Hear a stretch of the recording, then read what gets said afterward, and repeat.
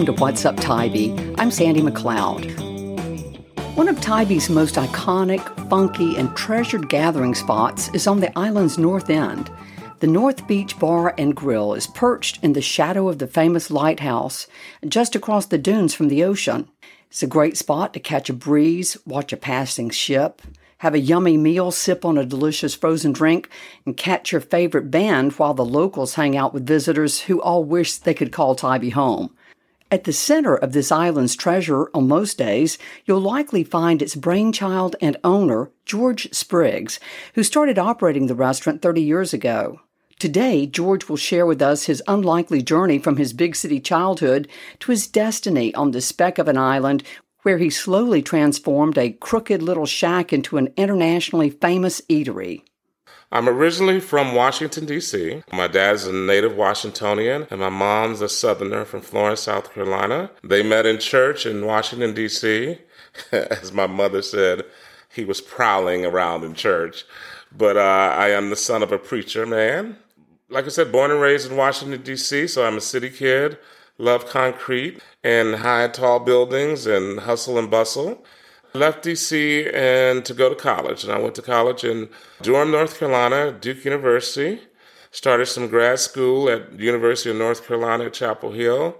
And then, had a denouement. Woke up one morning and said, what I think I wanted to do, I don't want to do anymore. And so I don't want to plan life out either. I want to live. And so I started working in a local print shop, started waiting tables part-time also. And so I tell this story that I was working at a Red Lobster. One evening, someone walked in the front door. I was in the lobby. The wind was blowing. And I heard a voice say, "Move to Hilton Head." And I knew of Hilton Head only by, hearing other people talk about it, but I'd never been. And it so happened that the print place that I worked at, she and her husband had a condo on Hilton Head. And she heard me talking one day. She says, "Well, you can go down and stay in the condo and see how you like it." And I said, okay. So I came down in maybe like September of 1987. Looked around the island. I went in a couple of places, applied for a job, planning on coming back at the first of the year. Found a place. They said, "Okay, we'd love to have you when you get here." I said, "Great." Came back to North Carolina. About a week later, I get a call. "Can you come early?" So on Thanksgiving Day, 1987 was my first day of working on Hilton Head Island.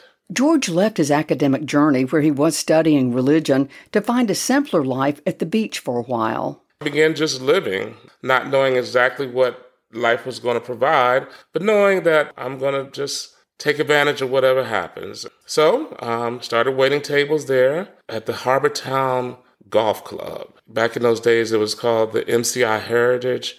It's gone through a couple of different sponsors, but it's still there. And started working at other private restaurants there. Started my own business over there with a couple of friends, a home health agency. One of the partners in it had been in that business, sold it, and she wanted to start anew. We had met in church again, and I said, "Yeah, I can do that. I can be a part of that." So it was growing, doing well. It had a nanny component to it. And then as things got more and more involved, some things weren't right. And I'm like, this is going to get us in a lot of trouble. So I decided to step away from it and turn my shares back into the other partners. So I went back to concentrated on just waiting tables, bartending. And then one day, a gentleman I was working with at a hotel, I had made the statement that it was time for me to leave this and move on to something else. And I don't know what he heard, because he followed it up by, "Well, if you want to do something different, there's a place on Tybee that me and my wife visit when we go to the beach, and they lease it out every year." And he said, "I think it's up for lease. So if you're interested, I can take you over there and you can look at it." And I'm staring at him like, that's not what I said. But for some reason, I did not put a damper on it. I said, "Okay." So a few days later, I jumped in the car. He drove me over here, drove me onto Tybee. We meandered through the residential area, got into the lighthouse area, and then we found this little shack sitting lopsided in the sand underneath the shadow of the Lighthouse and Shriners Club. And I stared at it, and I clearly saw what was there, but also clearly saw what it could be. And I said, okay, I think I can do something with this. Although the rickety structure wasn't much to look at, George had a picture in his mind of what it could be, but he had no idea it would take so long to turn into a reality. I had a friend of mine who was an artist do a little sketch, and we turned it into the city. He said, we want to lease this place, and this is what we want to do with it. And they said, okay, $250 a month. And so we leased it. The gentleman who had brought me over here to show it to me, he made it clear that he wanted to participate. So it was as if we were going to go in as business partners. And then all of a sudden, one day he just said, no. And I had already started putting money into it and getting all the licenses and stuff. And there was another gentleman I was working with who heard that I was possibly leaving to open it up. And he was just questioning me. And I looked at him and said, are you interested? He said, well, I might be. I said, well, here's the deal. I'll just drive you over there. You look at it. If you catch a vision for it, so be it. If not, then nothing lost. Drove him over. He looked at it and he just kind of nodded his head, and his own name was also George. And so it became Big George, Little George. And we opened this place up called, at that time, the North Beach Grill on the north end of Tybee Island. The original structure there was just a little square battleship gray building. It had flaps that you lifted in the front. My understanding that it used to sit out on the beach, and those flaps were where the crab races used to originate from. The sketch that I gave them fixed that building, but it added another L-shaped building onto the side of it and a couple of decks, one on the other side and one in front. And that is eventually what happened, became the grill for many years. Now, in 2019, we did a massive renovation, but for years, the grill looked like those original drawings that I submitted to the city. The time from 1987, I think it was maybe 98 or 99, that the building actually came into being, the way that I had given it to the city. And so that always has resonated with me that, wow, that's what vision's all about, right? You put something out there that you see in your mind's eye that has no relationship to what's there currently, and then it comes to be. So that's always been kind of special for me and the grill. Yeah.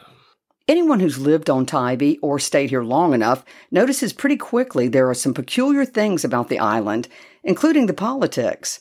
George got a good taste of it from the start before he ever sold his first crab cake or beer. Tybee is nothing else. It is a conglomerate of characters. And it all started with my first visit to a city council meeting. I think I was a little shell-shocked because there was a reporter there with a camera, and he kept looking over at me, and I think I must have had this look on my face like, what is this?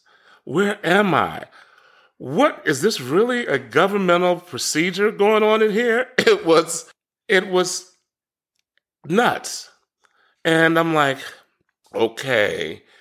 At that first meeting, I had already gotten the lease. I already gotten permission. Okay, you can take it over.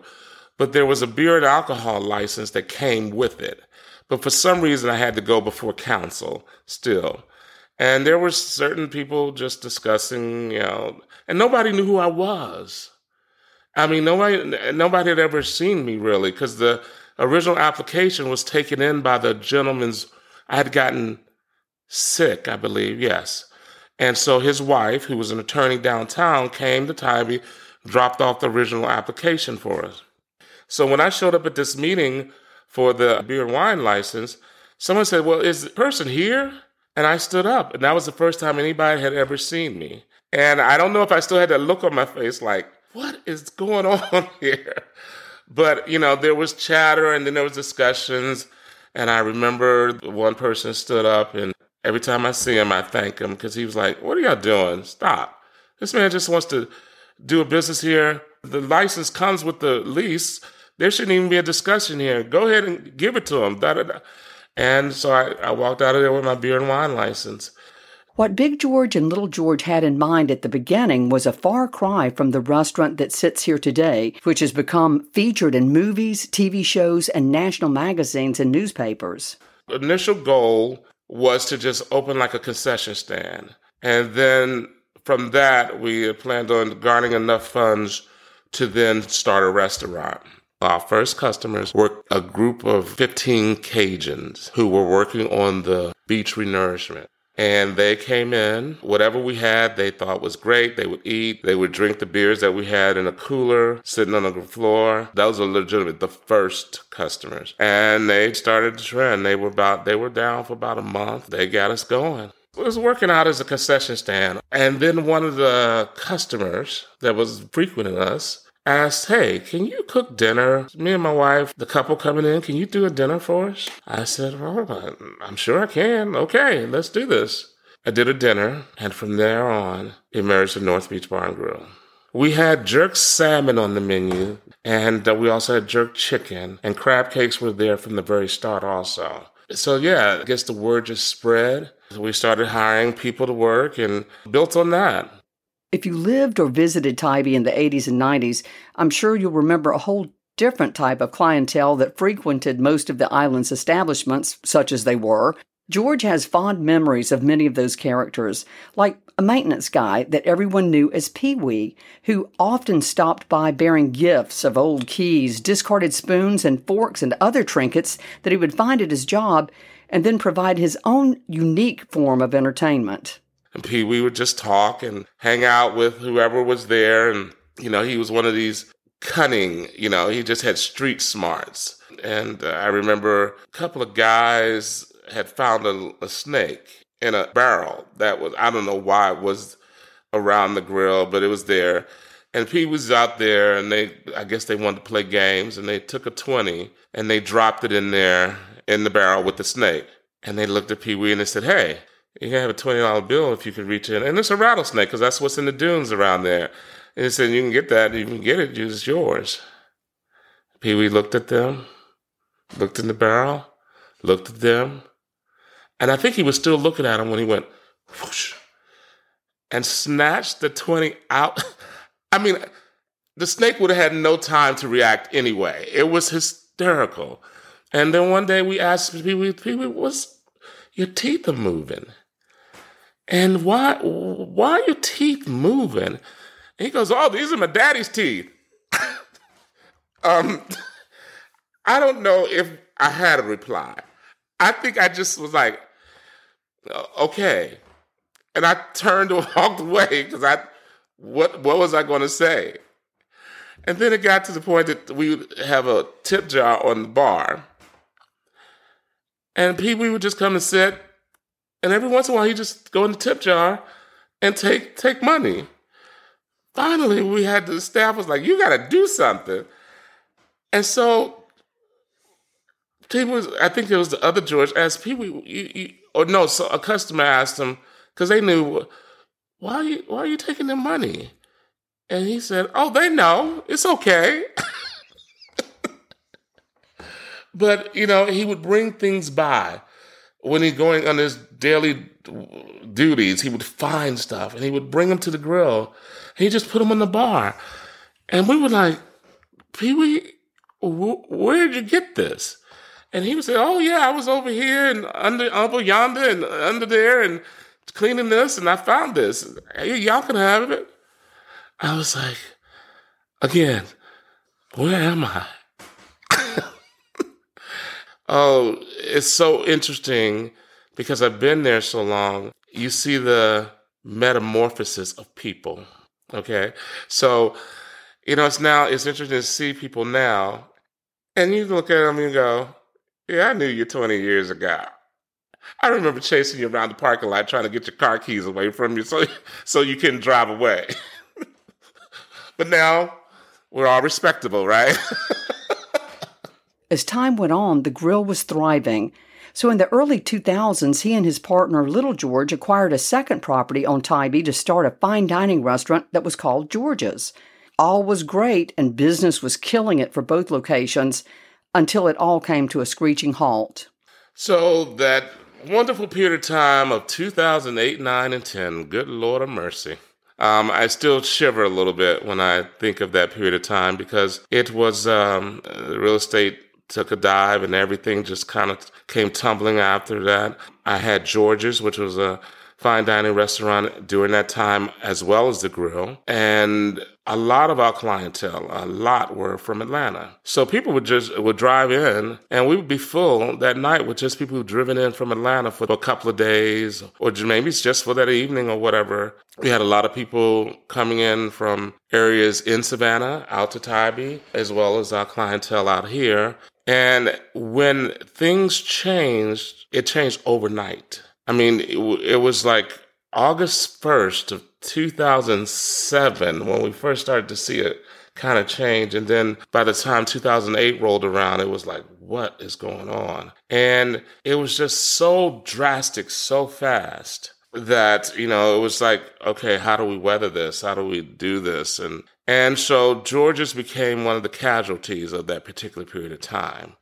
So that was a rough time because then we had bought the property and had to figure out what to do with it. We weren't doing enough business. The other George at that time decided this was too much. He wanted to leave and nobody was buying anything. So we decided to sell it, but nobody's buying anything. And so it went back to the bank, basically. I think I came out of that as well as I could. The bank didn't hold me liable. There's no red mark on my credit score or anything that I had a building or return. They just took it back and did whatever they were going to do with it because they really for some reason, they didn't want me hanging on to it, even though I had more equity in it than in liability. And so there was room to wiggle, but, things work out for the best. The economic bomb from the real estate crash during those years rained down hard, and it took a lot of struggle and work to come back. For George, that included losing his original partner and gaining a new one, Tybee resident Catherine Williams, and also learning that business as usual was not going to work anymore, especially in regard to dealing with employees.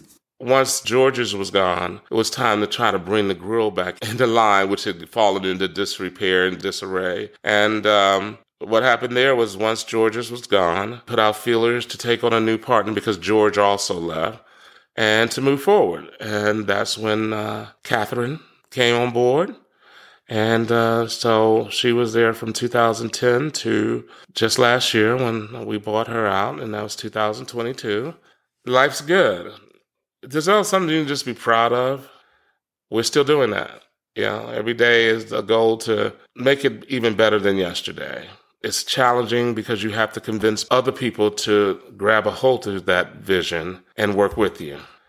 The days of people working for you is kind of over. If you can't get them to work with you, you're in a really bad place. So that's what I try to do. I try to encourage everyone, look, you're working with me. If I can't get you to understand what I'm trying to accomplish and you also adopt that, it's just not going to work. And so, I have to do the things. I have to pay really well, and I do. And I have to manage in a nuanced way.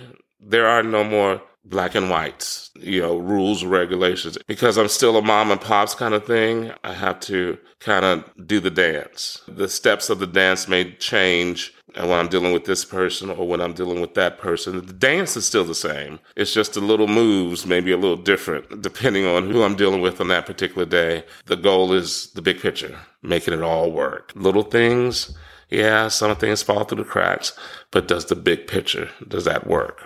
And it still is working, so. Most business owners know how hard it is to get and keep good help, especially after the pandemic. But to George, the secret is to commit to the employee if they have a good heart, even if they come with some challenging baggage. Well, in order to do that, what I've learned is I couldn't have a revolving door. If they came with issues and they were good, I had to deal with those issues. I had to work with it. So I had to step outside the role of just being a restaurant owner. It's become so much more over the years. I have godchildren. As a result of that, I performed 3 weddings for employees that have worked for me. I have utilized a grandmother for one of my employees. I have bailed out of jail. I have sat with them in hospitals, paid for funerals. I've prevented them from getting evicted from apartments. And at the end of the day, the answer is maybe that's how we're supposed to handle our interactions with different folks. We may not all have the same means to do that, but we can all have the same heart to do that. George is laid back and easygoing, but when it comes to the product he puts out of his kitchen, he's all business. He says there's no excuse for bad food at a restaurant because every establishment has one special item in their kitchen that will prevent bad food. And he's also adamant about certain things that he will never put on a menu. Oh, you laugh. There were certain things I was vehement about for years. I had no corn dogs. I am not a fan of ranch dressing. Do not bring it near me. Somebody tried to slip it in on me, and I'm like, no, I would not serve steak sauce. Still don't serve steak sauce. I just put fried shrimp on the menu last year. There's some quirks that, they're like, no corn dogs. Yeah, it's just certain things just wouldn't. I was like, nah, never. If it ain't right, we don't have to send it out. Trash can is the chef's biggest supporter.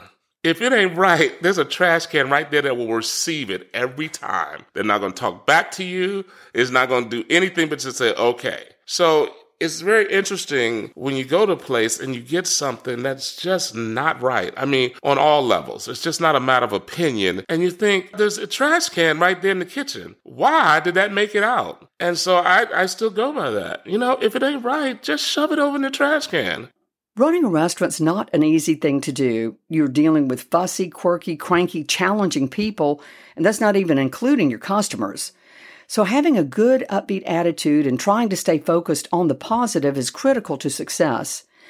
George definitely has that mentality. And if you're at the grill, don't be surprised if you hear him just break out in song of cheer without warning. There's a bright golden haze on the meadow. There's a bright golden haze on that meadow. The corn is as high as an elephant's eye. And it looks like it's gonna be sunny all day. I don't know why that I do that. But I just do. It's just, I don't know if it's a release or whatever. And it doesn't, and my staff just, oh, okay, whatever. There's George. We're not politically correct at the grill either. Yeah, we're like, speak your mind. Nobody's getting offended around here. So, it's a public place. We work together. And I don't get offended. It takes a lot. Because I'm like, if you're going to get upset every time somebody says something or insinuates something, how do you find the energy for that? You're trying to do your thing, live your life, and every time somebody comes along or something comes along you don't like, you're going to get up in arms? I don't have the energy for that. I'm a big tennis fan, and one of the things I watch is how many tennis players inhibit their success because they can never get a grip on their emotions. So if they hit a bad shot, they're going to spend the next 30, 45 seconds, I can't believe I missed that, or arguing about a bad line call, rather than, okay, well, that's done, let's move on, let me win the next point. And you find that the greatest champions, they had that ability. They had the ability to leave all the histrionics to the side and just concentrate on what they're trying to do. I try to do that too. Let's keep walking. Let's keep walking the path. All that stuff to pull you to the left, to pull you to the right, is not going to benefit you. Just keep going the path. By the way, you're invited to help the North Beach Bar and Grill celebrate their 30th anniversary during the holidays. Check out their Facebook page for details on cool, festive pop-up events that will be happening there in coming weeks. It also could mean some big bucks for a local charity. Thanks again to George Sprigs for taking time to share his story with us today. And thank you for listening to What's Up Tybee. I'm Sandy McLeod, your host, and also want to remind you if you're thinking of buying or selling real estate on Tybee or anywhere in the Savannah area, get in touch with me. I'm an associate broker with over 20 years experience in this market, and I'd love to help you with your real estate needs. Until next time, thanks for listening to What's Up Tybee, and no matter where you are, live like you're on Tybee time.